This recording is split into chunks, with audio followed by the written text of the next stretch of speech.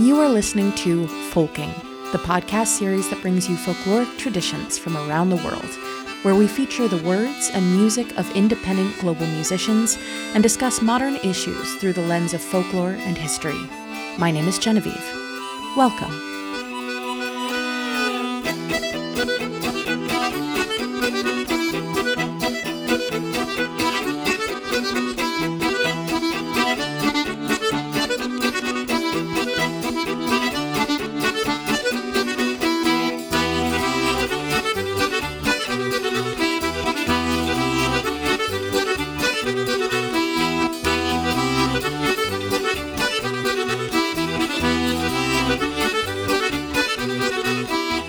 This podcast series is brought to you courtesy of my patrons on Patreon, without whom its existence would not be possible.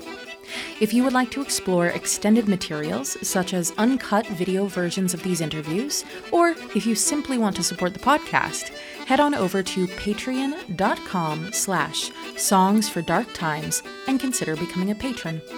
Also, if you have an interest in exploring any of my other work, head to my website at songsfordarktimes.com. Today we head to New England to interview punk rock singer, sacred harp devotee, and ethnomusicologist Tim Eriksen.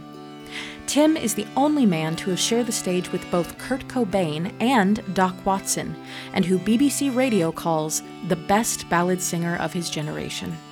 To find out more about Tim and his work, or to purchase music from today's episode, head to Tim's website at timeriksenmusic.com, also listed in the show notes. Once again, you are listening to Folking. Thanks for tuning in, and welcome to the show.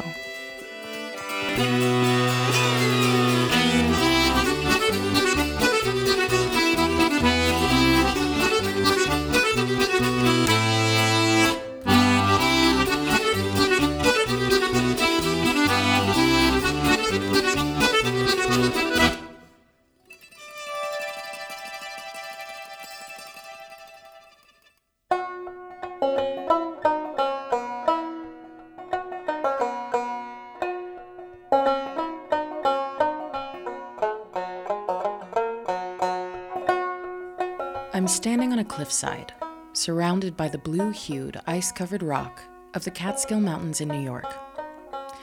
My friend Billy Scribbles, who is a fantastic banjo player and American legend hunter, has been showing me places where Rip Van Winkle is purported to have lived once upon a time, trying to escape the nagging of his wife and succumbing at last to a 20-year-long nap. After teaching me a rather questionable drinking song about the Dutch and showing me places in the rock where folks have been carving in their initials for well over a century or two, we fall into a comfortable silence and just stand and stare out over the quiet New York countryside. "Do you know Tim Eriksen?" asks Billy out of nowhere. "I don't think so. But now that you say it, the name sounds kind of familiar. Why?" "Well, he's a pretty big folk guy. He's involved in all this sacred harp stuff, travels all over the place. I think you should interview him for your podcast. Heck, I want to meet him. I've gone to a couple singings, but I just keep missing him." This is not really at all what Billy sounds like, by the way, but I'm doing my best, so bear with me. "I don't know if he's there now, but I heard he lives up in Amherst. You still thinking of going to Boston tomorrow?" "I think so." "Well, you could take a bus up north. It's pretty easy. I think you should reach out to him. He seems like an approachable kind of guy." Now, I have something kind of embarrassing to admit. I have the happy misfortune of not just being bad, but absolutely abysmal when it comes to remembering names. I frequently misintroduce good friends who I've known for years in public situations.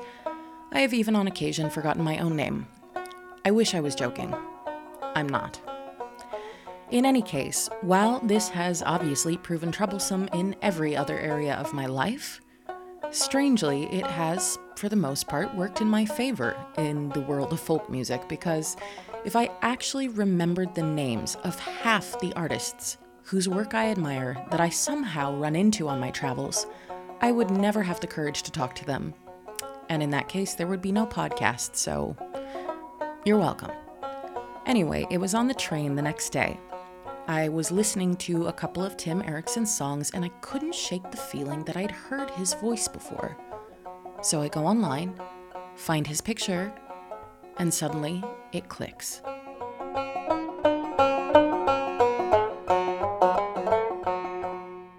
Three years prior, I had decided on a whim to challenge myself by trying to arrange one new folk song every week for a regular gig I was hosting at a local pub.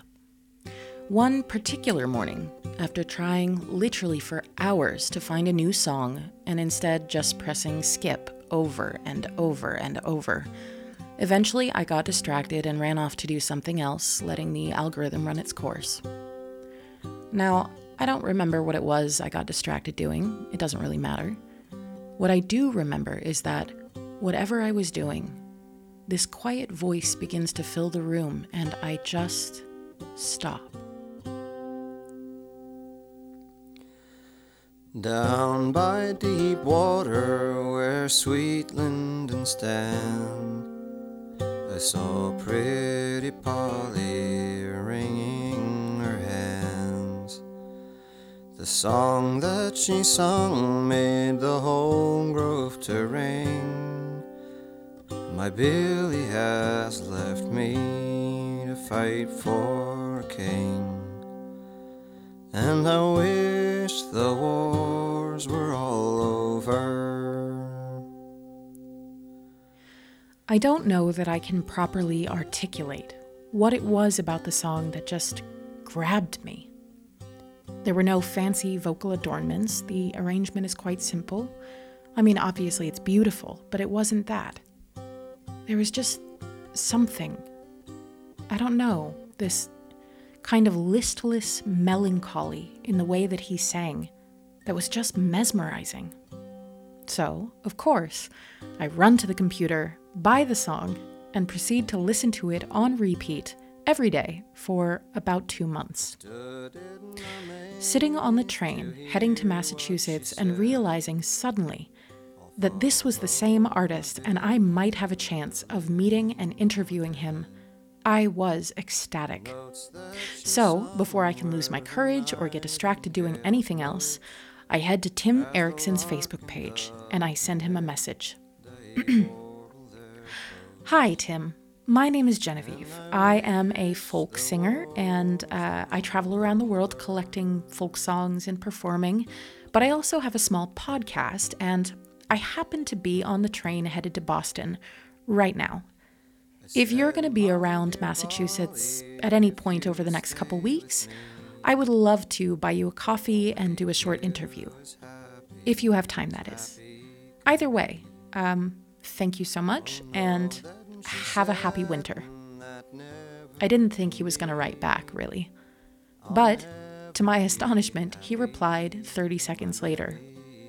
Hey, Genevieve. Lovely to meet you. Sure.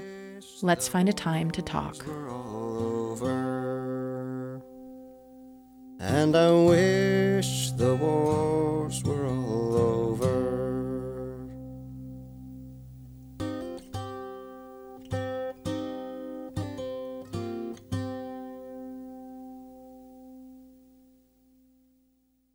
Now, I am certain that for most of you listening, Tim Erickson needs no introduction. However, on the off chance that there are at least a handful of listeners who find themselves completely in the dark as to who he is, as I unfortunately discovered I was after that exchange, let me regale you for a moment with a handful of Tim Erickson's many and varied accomplishments in the world of music. First off, do you recall the movie Cold Mountain, starring Nicole Kidman and Jude Law and a host of other big-name actors? Well, the most unmistakable voice on that soundtrack is Tim Erickson. For those of you who love the UK folk scene as much as I do, then you are undoubtedly familiar with Eliza Carthy, yes? Well, I discovered she and Tim Erickson are not only friends, but they made one hell of an album together called Bottle, which, if you have not heard it already, please do yourself a favor. Put this on pause and just go listen to the whole thing right now. It's okay, I'll wait. Just kidding. As it turns out, he has shared the stage with everyone from Kurt Cobain to Doc Watson to Omar Sosa to the late Esma Redshapova, who happens to be one of my personal idols, even if I can't pronounce her name correctly. I'm sorry, Esma. Tim Eriksen has performed everywhere from the Academy Awards to Carnegie Hall to the Blue Note Jazz Club to a set of Prairie Home Companion. I mean, it doesn't get better than that. Except it does, because, as I also discovered, Tim Eriksen is not just into Americana or ballad singing or even the sacred harp. He performs everything from hardcore punk to gospel to Bosnian folk pop. And his formal training, get this, is in classical South Indian music. In light of all this suddenly uncovered musical history, you might understand why I began to grow just a little bit uneasy about our meeting, and completely embarrassed that I had just reached out to him without any common acquaintance or formal introduction. However, my growing fears that I had somehow overstepped this invisible line in the world of folk music hierarchy turned out to be completely unfounded. In spite of all his incredible accomplishments, Tim Eriksen turned out to be welcoming, down-to-earth, and completely generous with his time, his music, and his hospitality. When I stepped off the bus from Boston to Amherst, I am met by a tall, thin man clad completely in black, including a well-made black cowboy hat and iconic black boots. We grab some food and head back to his house for the interview.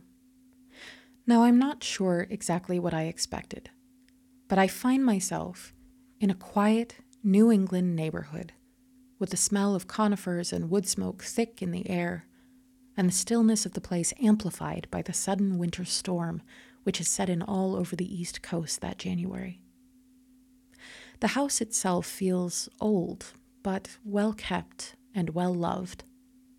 In the sitting room, I am met by an array of instruments and old books and the remnants of what I would wager is a solo recording session. For the first few minutes, we eat, mostly in silence. So I ask him, "What is your favorite song to sing these days?" He responds by singing it for me. As a friend of mine once said, some musicians just seem to breathe and bleed music. And as I listen, sitting there, surprised by the way that his voice just seems to fill the room without even trying, I think, yes, Tim Eriksen is undoubtedly one of these.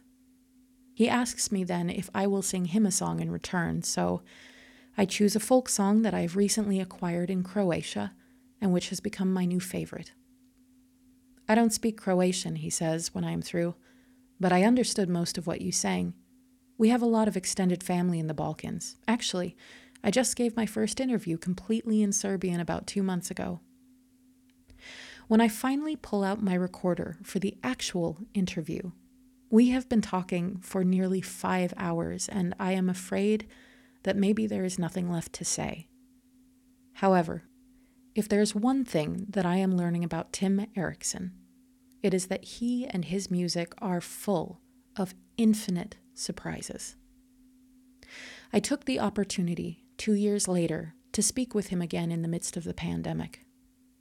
This episode is a patchwork piece of those two conversations. I'm Tim Eriksen. I'm a singer and musician and ethnomusicologist. I think that most people who know me for singing old American ballads and things like that, traditional songs of the 18th and 19th century. I sing sacred harp when nobody's paying me, with most of my friends. And I sing songs from my kind of extended family throughout the ex-Yugoslavia that have just been a part of my life for a while. One old new moon, as sister cast a beam, this newest moon rock casts on the shadow. I love it. It's a gift I can give myself anytime and to anyone, anywhere. Not that everybody's gonna like it, but they mostly do, and they mostly appreciate being sung to. You know, it's one of the first things that ever happens to us, and it probably ought to happen more often. What speed westward can stop her being swallowed by the hills? Which of all the fairest sounds between this rock and ours cast anything but memory? I play a strangely wide array of things, and this past year has been a time to remember some of the things that I haven't had time for because I was busy. I studied Saraswati Veena. I've been playing that again for the first time in a long time. My study of that music has influenced my hearing of a lot of other things. I have a banjo, a guitar, and a bajo sexto, and I have been recording them. I've been recording not really lullabies, but the kinds of music I play for my 6-year-old Eliash when he's going to sleep. And I'm making a whole album with some friends of mine in London. It's probably going to be called Songs for Lucid Dreaming. Yeah, it's interesting to think because I'm making this intentionally very quiet, late night kind of record. And I'm thinking, wow, it's just funny because I played punk rock for so long. I suppose the short answer with what I play is just what's on my bed is a guitar, a bajo sexto, and a banjo.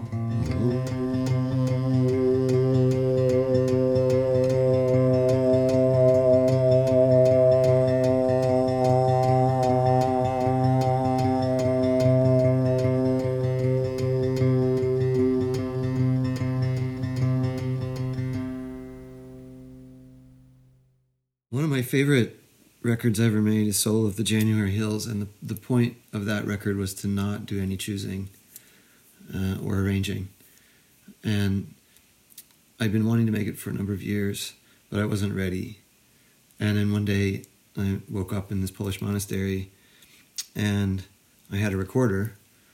I had a Marantz recorder that I was carrying around with me just on the off chance that I'd be able to, that I'd feel like, yeah, I can do this. I can sing 10, 12, 14 songs in one sitting without edits or overdubs, and I'll want to listen to it. You know, it'll be something that I would be happy to listen to. So I woke up this one morning and I felt like that was the day, and found a place in the monastery that was not being occupied. It was very cool. The one thing we needed was an extension cord and a place to sit. And we got the local priest to come and he agreed to bring the key to this parapet. I guess, I don't know if that's the word. It's in Jarosław in southeastern Poland, near the Ukraine border. And it was a very important stop on the Silk Road. So the monastery was fortified, and a big wall around it, I mean, as they often did. But they were center of commerce as well as religion. So we got the key to this parapet, and the thing's like peeling away from the wall. Like, creak, creak. And we opened it up, and a bird flew out. And we looked in, and it was this lovely little room, and there was a couch and an extension cord hanging on the wall. And it was, so I just plugged it in, and I sang 14 songs. And the choice there was just, what do I feel like singing now? What do I feel like singing now? With no reference to any external pitch, just like, okay, that song left me here.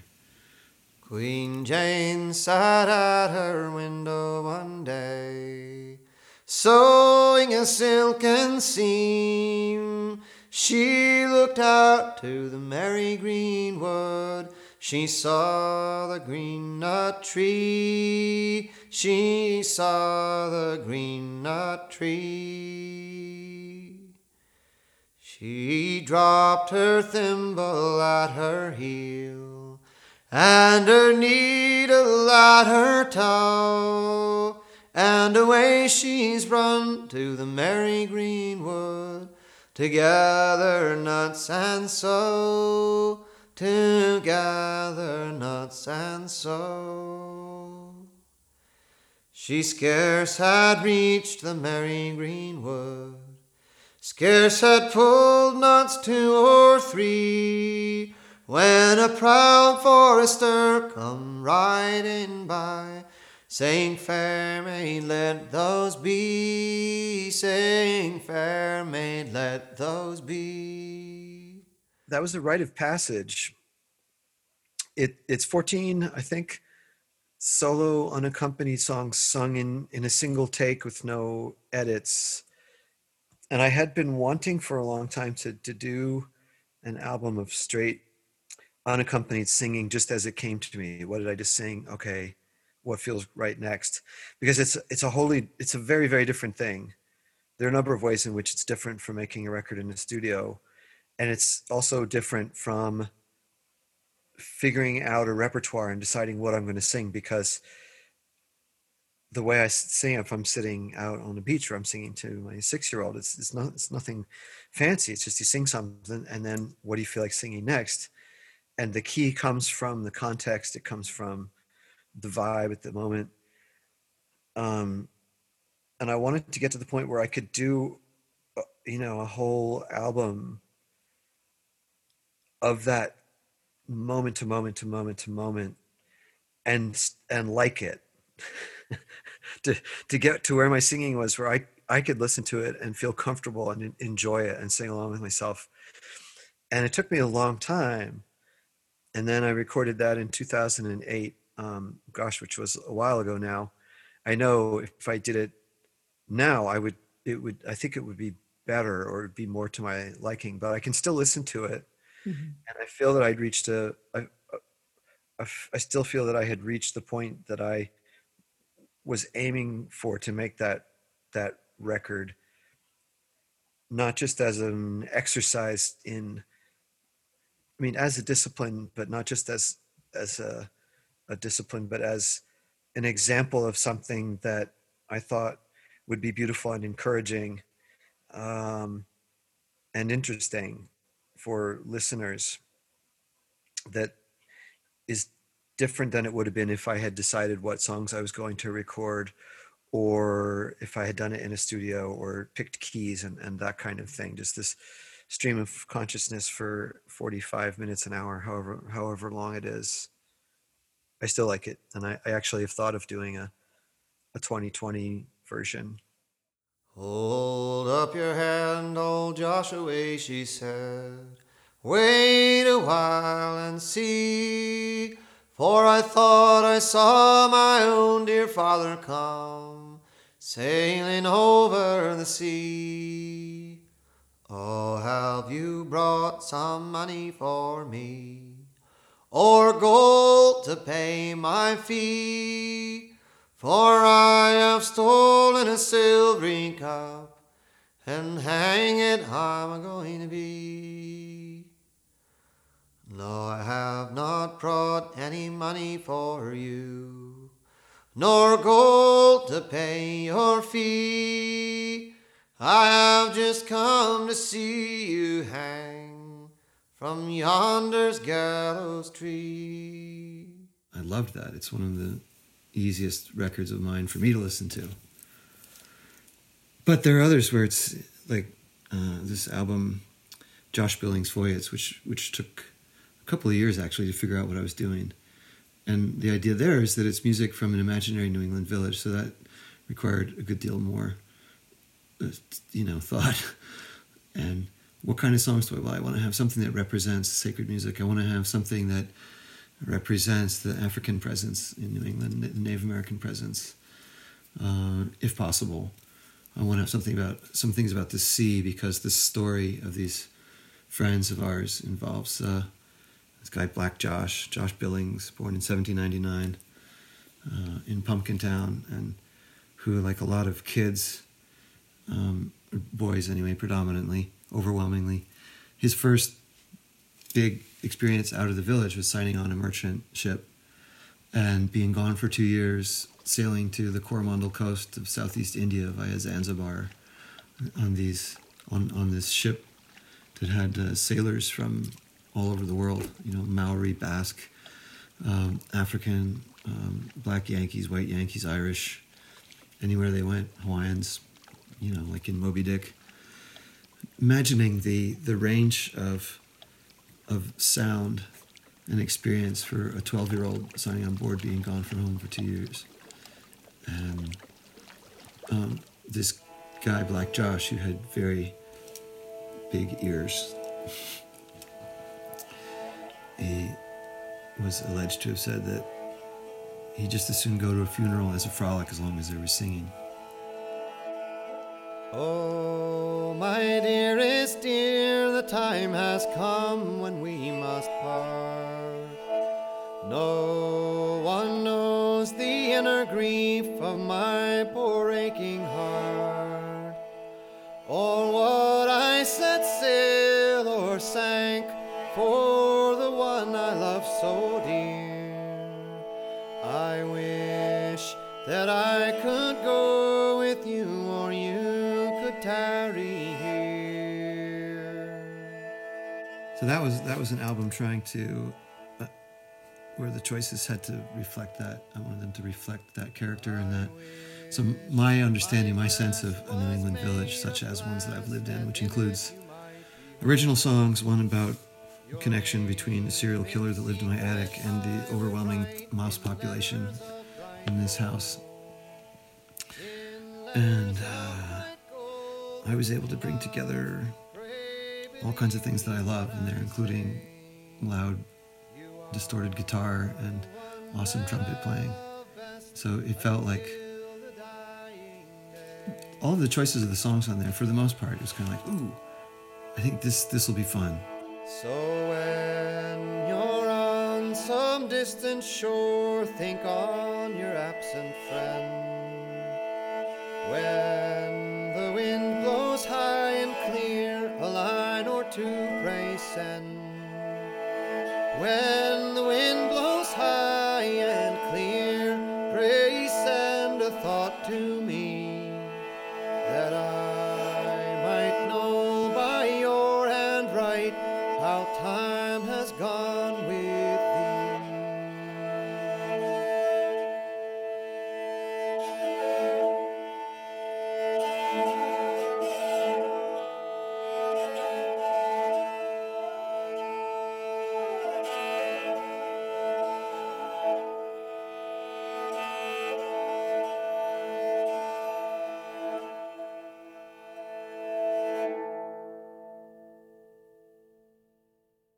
I was interested in New England as an imaginary place, as an imagined place, and interested in nations as invented imaginary places that have real boundaries and real guns that police them, but they're basically imaginary places. And it occurred to me that any kind of sort of folkloric music or music that is meant to represent place or people is all from an imaginary village. But the notion of folk music is so tied to the idea of the nation state in this 19th century ideas of not just ideas of, but practices of nationalism, and this marshaling of music as a resource to kind of define and police borders. And I have enjoyed being able to complicate borders, and not in a kind of just intellectual way, but to play with liminal spaces, places that that seem like they should be known, but they're stranger, because the places I've lived were always stranger than they were made out to be. Maybe that's just a very child perspective, that there's something strange going on here that nobody's talking about. And it's a vehicle, this idea of Pumpkin Town. It's a terrible name for a band because of the place of the pumpkin in United States, America, kind of national thinking, and New England in particular. there's an association between the pumpkin and kind of a rustic New England identity that no other vegetable except possibly corn. But then that, I mean, there's already a band called Corn. Um, I well, mean, not you to could make just spell it the normal way. that's true. What an idea. CORN.com. Well, so, but the name aside, Pumpkin Town is an imaginary place that has allowed me to explore some real stories.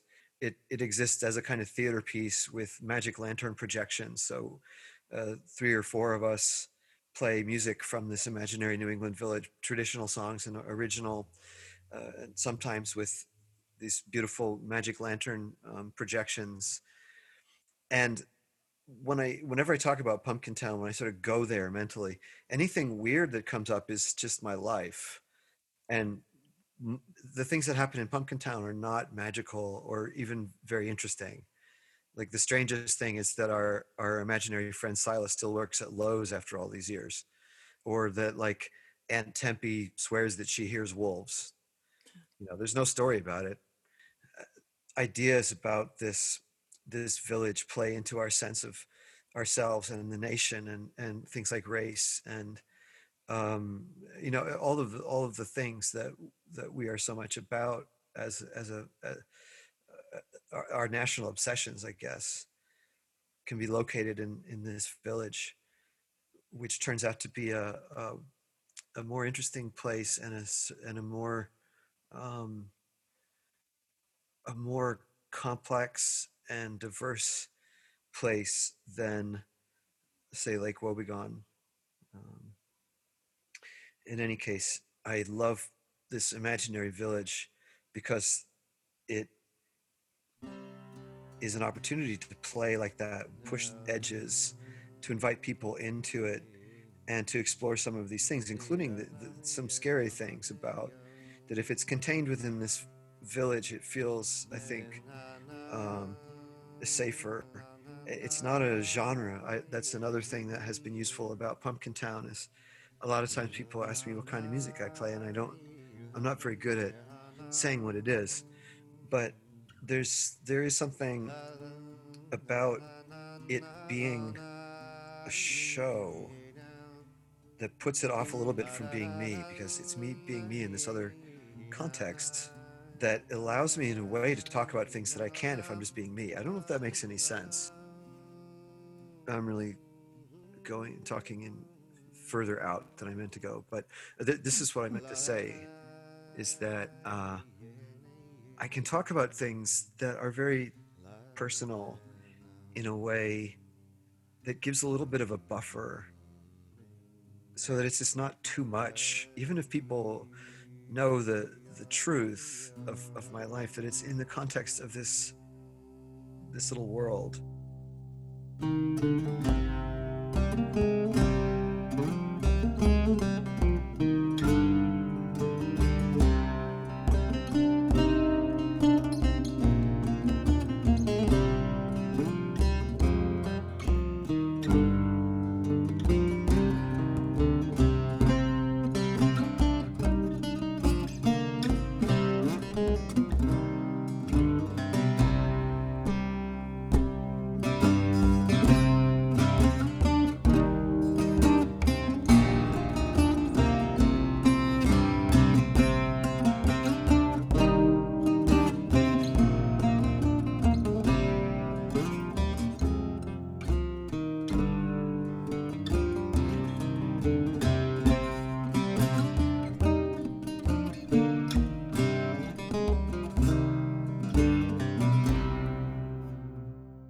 Cordelia's dad started out as a joke.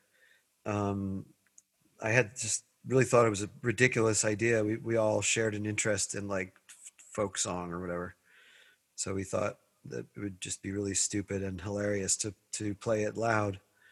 And this, you have to remember, this is before MTV's Unplugged and everything. So the idea of it's hard to explain what the perception of folk music was in the mid '80s, or whatever you want to call it, traditional song. Anyway, it was funnier at the time than than it is now. It really struck us as hilarious. So it started as an experiment in extremes where even our very first show, it started with unaccompanied uh, solo song and ended in chaos, when, just loud feedback and stuff. So we thought it was hilarious, and for some reason people liked it, and we liked it too. It was fun to do that kind of range, to do.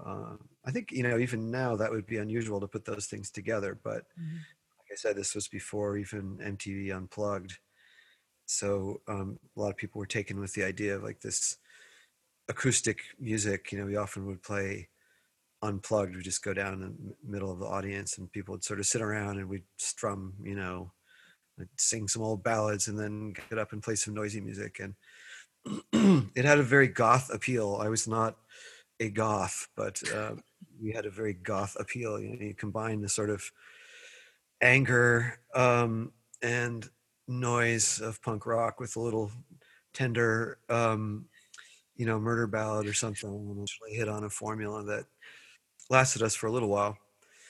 But we were going to name ourselves after a local convenience store.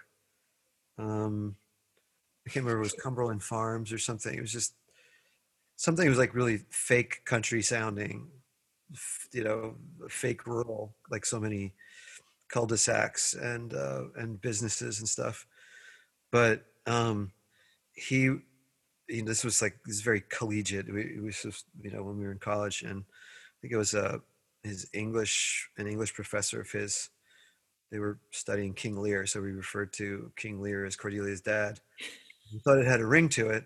Since it was a joke band, we thought that having a jokey kind of, old English reference or something would be funny. And yep, that was how that came about. On the night that I was married and in my marriage bed, there came a bold sea captain and he stood at my bedhead, crying, arise, young married man, and come along with me to the low, low lands of Holland to fight the enemy.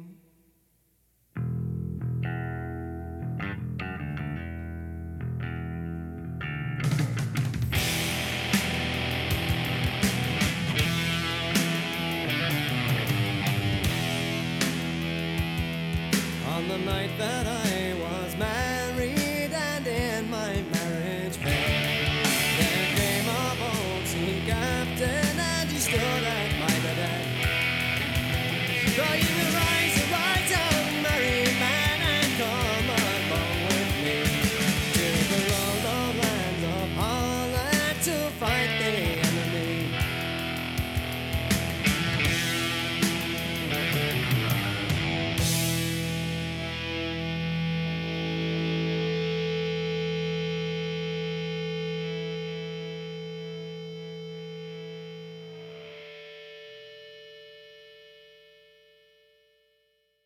La la la la.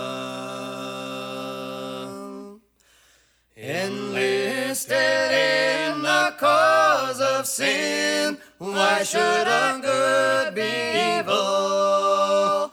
Music, alas, too long has been pressed to obey the devil, pressed to obey the devil. Music, alas, too long has been pressed to obey the devil.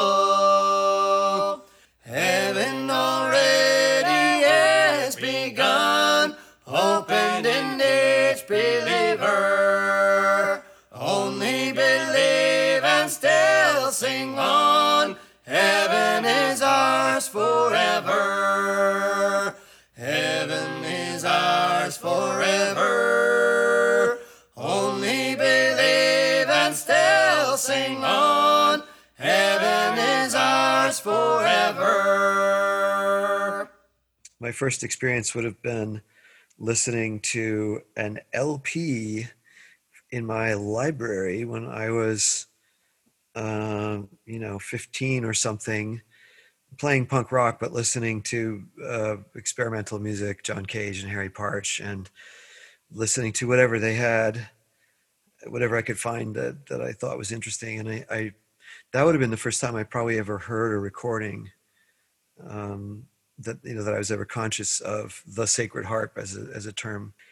And I thought it was interesting, but it didn't make me run out and want to, join the cult. It was, I wrote about it some I had a history paper when I was 16. I wrote a 25-page, it was the longest thing I'd ever written. It was a 25-page term paper on American music. And I wrote about that some, and a number of traditions. So it was kind of a slow burn. Dabbled here and there, listened to some recordings, had some books in the library that I looked at, tried to figure out the notation. But the short answer would have been, oh, my friend Kelly got the Sacred Harp out of the library and we started singing from it. There was just sort of several years of backstory before that and connections. And I was already interested in unaccompanied singing. I mean, from that being the first thing I ever heard, through then when we were first starting to play punk, when that was just happening, I had this epiphany, which I have every 10 years or so, some sort of epiphany, but it was wondering what kind of music we would play when we were all living in caves after the apocalypse, which it was just assumed was going to happen. This was, my generation. All of the movies were about and still, I guess people still have this apocalyptic thinking. It's very American, very kind of Protestant thinking. Well, I don't know. It's feeling pretty appropriate right now. Yeah. Well, so I was well prepared for this pandemic because I was like, well, yeah, I've been already doing post-apocalyptic music my whole life. So, but so when we were playing, loud, noisy music in our parents' basements and things, I had this question because when I wasn't doing that, I was sitting in the woods or on the seashore or something. I spent a lot of time outside and very aware of seasons and tides and weather and history. I grew up on salt water, and this was sort of another epiphany many years later, but I realized how influential salt water was in a non-metaphorical way, in a really literal way, on my thinking and approach to life. And it's the expectation of going out and there being new things there, either with each tide, basically twice a day. Either things have washed up, or if there's a high tide, they've washed out of the bank, or there are things you go to the exact same spot that you were sitting in yesterday, and there are 3 arrowheads, that weren't there because of something about the tide, and the current or whatever. So that kind of expectation, going out the door and looking for things, has stayed with me. And the awareness of the place where I was and finding things, pieces of, pottery that were, in the thousands of years old, and then finding 17th century bottles and this weird layers of, just who are these people? Layers of past in this place that was mine. I had this question about the people buried in the woods, which included native people there. They're called Nissequogue people, and others, people of European and African descent. And this question I had was, if you're not my ancestors, why are you buried in my woods? That, like, I really felt that this is my place. So who are these people? What is my connection to them if they're not literally my ancestors? But and I had a much more romantic sense of place at that time. I wasn't really aware of the fact that the woods that I was living in were feral woods. I mean, I had some awareness of it because there'd be weird stone walls. This is something you find throughout New England, stone walls in the middle of the woods. Like, what is that about? Well, of course, it used to be fields, and before it was fields, which the Europeans were raising sheep on, it was other kinds of land, either woods or various kinds of habitats that aren't really around anymore. And I've lost track of the question, but with all of that, in my experience of music, sitting on the beach or in the woods and singing and making instruments out of reeds and sticks and things, I had this question: what do we do when there's no electricity? What kind of music will we play? Will we do? And the obvious thing was unaccompanied singing and community singing and stuff with things that that we could make. So that was all in my mind when I first started to get really excited about ballad singing. Say, I wasn't interested in folk music at all. I was interested in apocalypse, and I was interested in garbage. I was interested in things that washed up or had been left behind or forgotten about. So I didn't tie it to the kind of history of folk music. It was really tied to punk rock and archaeology and garbage, and still is, I think, for me. Those are sort of points of orientation: material culture and the strangeness of the lingering presence of people, either through their things or through, I'd almost say, through the questions that they left behind, to put it in a kind of a romantic way, but it doesn't. But it feels kind of real to me. And I feel like the folks are around through the garbage and the questions they left lingering.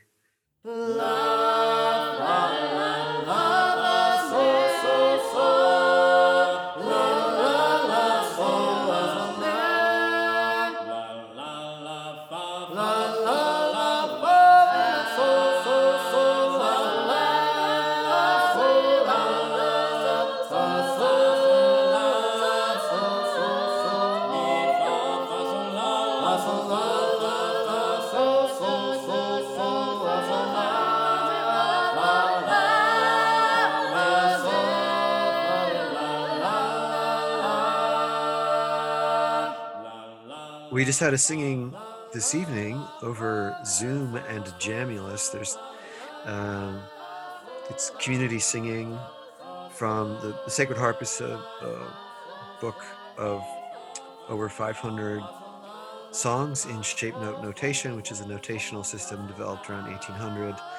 And the music in it spans from very few European tunes, almost entirely tunes of American composition, or at least arrangement, ranging from the 1770s through 1991 is the most recent edition.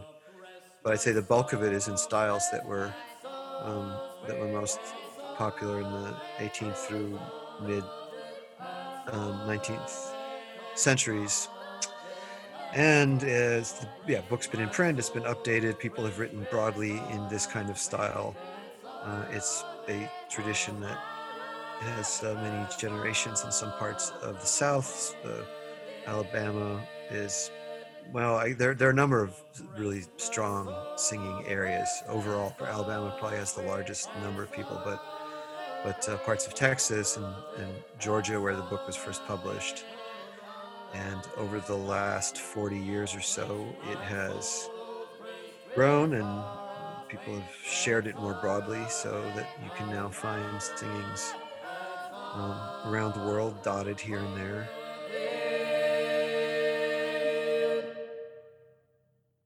The harmonies are beautiful. They're not like kind of formal music harmonies.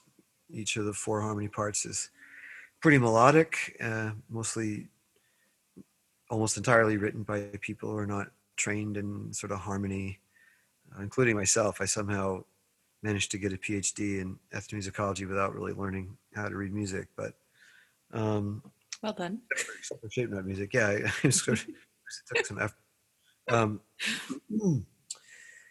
Interesting people, good food that goes along with it. We sing sing often and enthusiastically, and I've been teaching it for almost as long as I've been doing it. Started teaching it when I had almost no idea what I was doing, or virtually no idea what I was doing. And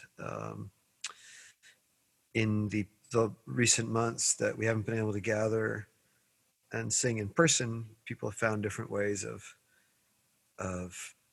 filling that void, either making composite videos or um, uh, this singing with this music software Jamulus that is pretty good at getting rid of the latency, the timing issues that one finds trying to do music live online.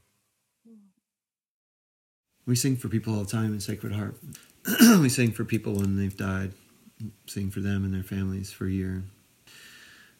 I mean, as a community, people will call us on for somebody that's gone, even if they've been gone a long time, anytime they want to do that. But for a whole year, we will sing for those people, and for the people who can't get to a singing because of illness or having to look after somebody or some other reason. You can actually hear them sometimes. It's really, and there's nothing magic about it, but there's this funny thing about the voice that we catch each other's presence. I was teaching a singing school. I've told this story a lot of times, but it was a moment for me. I was teaching Sacred Harp out in Portland, Oregon, many years ago, and we sit in a hollow square, everybody facing in the four harmony parts. So I had my back to the altos, and I heard this voice that belonged to a friend of mine who had passed on. I believe it was a year and a half before that, and it was absolutely her voice. It was her voice. And I turned around, and I didn't recognize anybody, and eventually figured out that it was somebody who learned to sing sitting next to somebody who sang with this friend a lot. So this is like a lateral pass. This isn't like the big, coming down from the ages. This is just kids.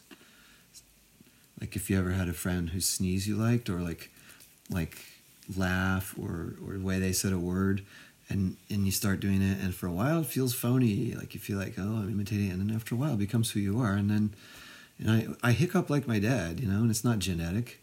And I'm not trying to call him to mind, but it's just we get the voice is this place where we carry each other along in ways that we can only so much more subtly in our faces and in our bodies. We might do that as well, but in the voice, you don't have to be with somebody for too long before they get in there. And so when I figured this out about this woman that I never met singing, having this voice of my friend. It's like, whoa, whose voice is coming out of my head? Like all these voices, probably people I don't know. The way I pronounce certain words. And we think of the voice as being this thing that's so unique, so uniquely ours. Like this whole I'm not opposed to self-determination by any means, or I just think there's a lot of times when we think we're doing something all on our own when we're not. When we have all this help of people that we're not even aware of. Try pulling your own bootstraps up alone in the desert. I know that's a misuse of that particular idiom. But, I pulled myself up by my own bootstraps. Like, yeah. Like, no. That's something that as singers, that we've been learning. We've been learning how to stand up for ourselves and stand up for each other. And when I say us singers, we're kind of a ragtag band of, people that started out as kind of punk rock musicians and this and that, an odd mixture. We, from the beginning of the Sacred Harp, or what the singing that's happening now, it was just an interesting mix. It was multi-generational. People who didn't have not necessarily similar ideas about the universe or that similar life experiences. Certainly on the scale of things we did. We all lived in the valley. But it's been a growing period. Learning how to be patient with ourselves and with each other.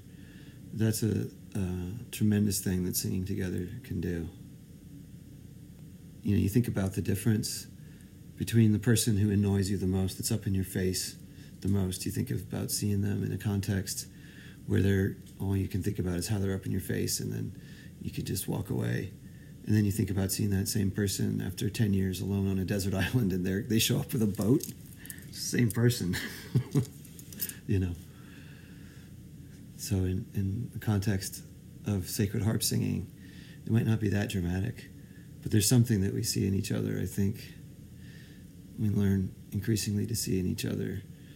I don't care how much I don't like you right now. I can't sing this on my own. I need you. Love, oh, careless love. Love, oh, careless love. Love, oh, careless love. You're the one I'm dreaming of. When I wore my apron low. When I wore my apron low. When I wore my apron low, you came hanging round my door. Now my apron strings won't pin.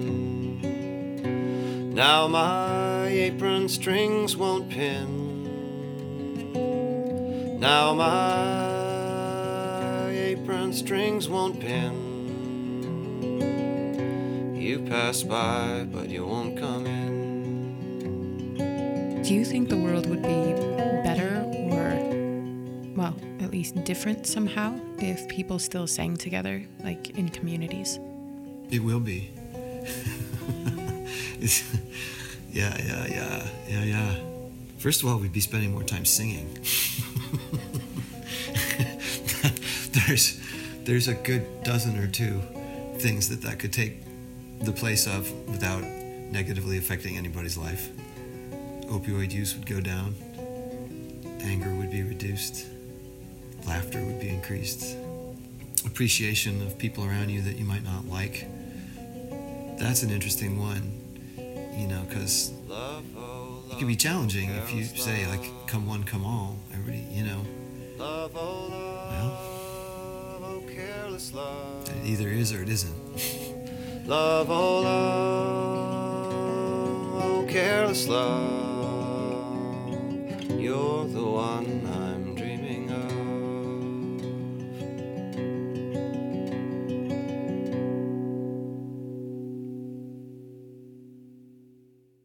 I have one friend in particular who he wrote one tune that we will all always remember and will always sing. And he wrote some other fantastic stuff, pages and pages. It's really cool, but this one tune,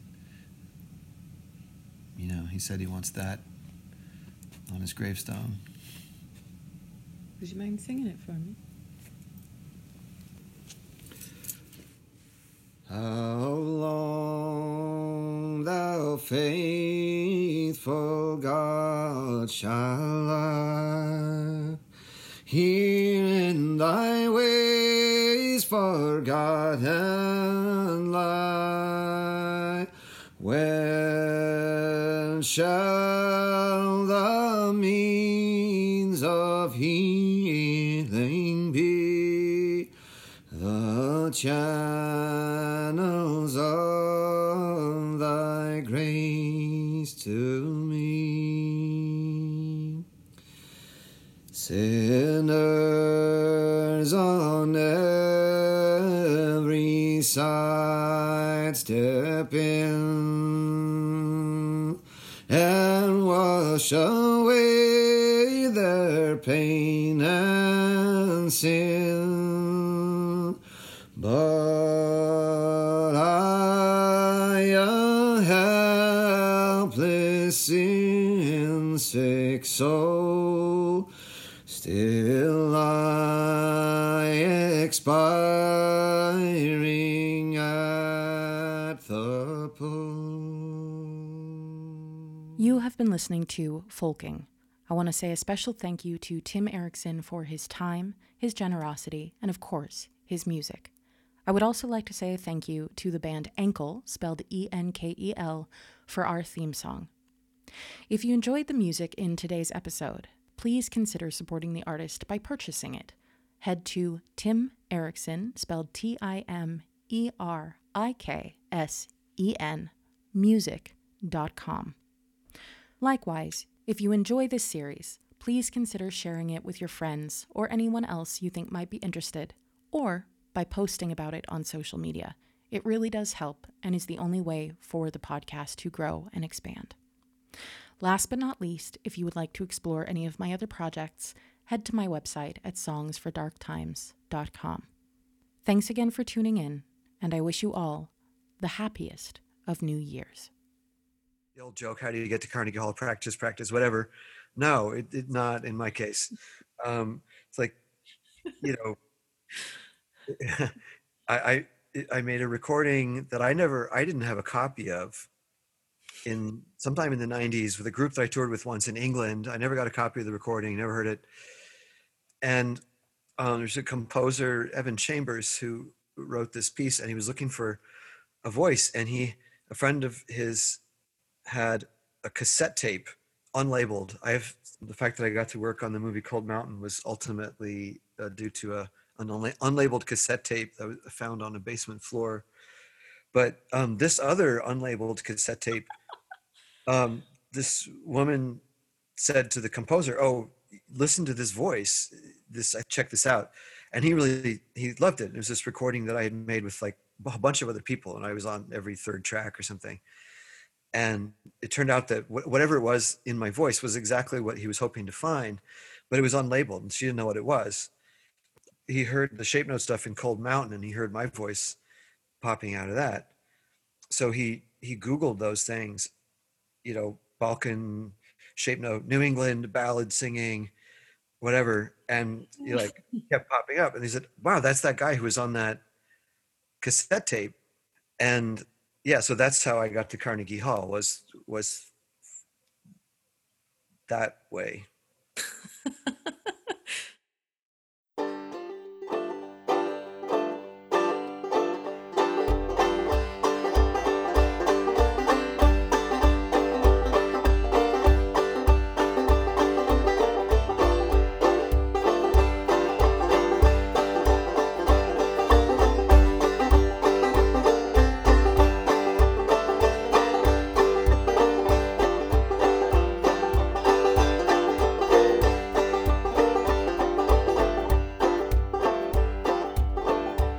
You see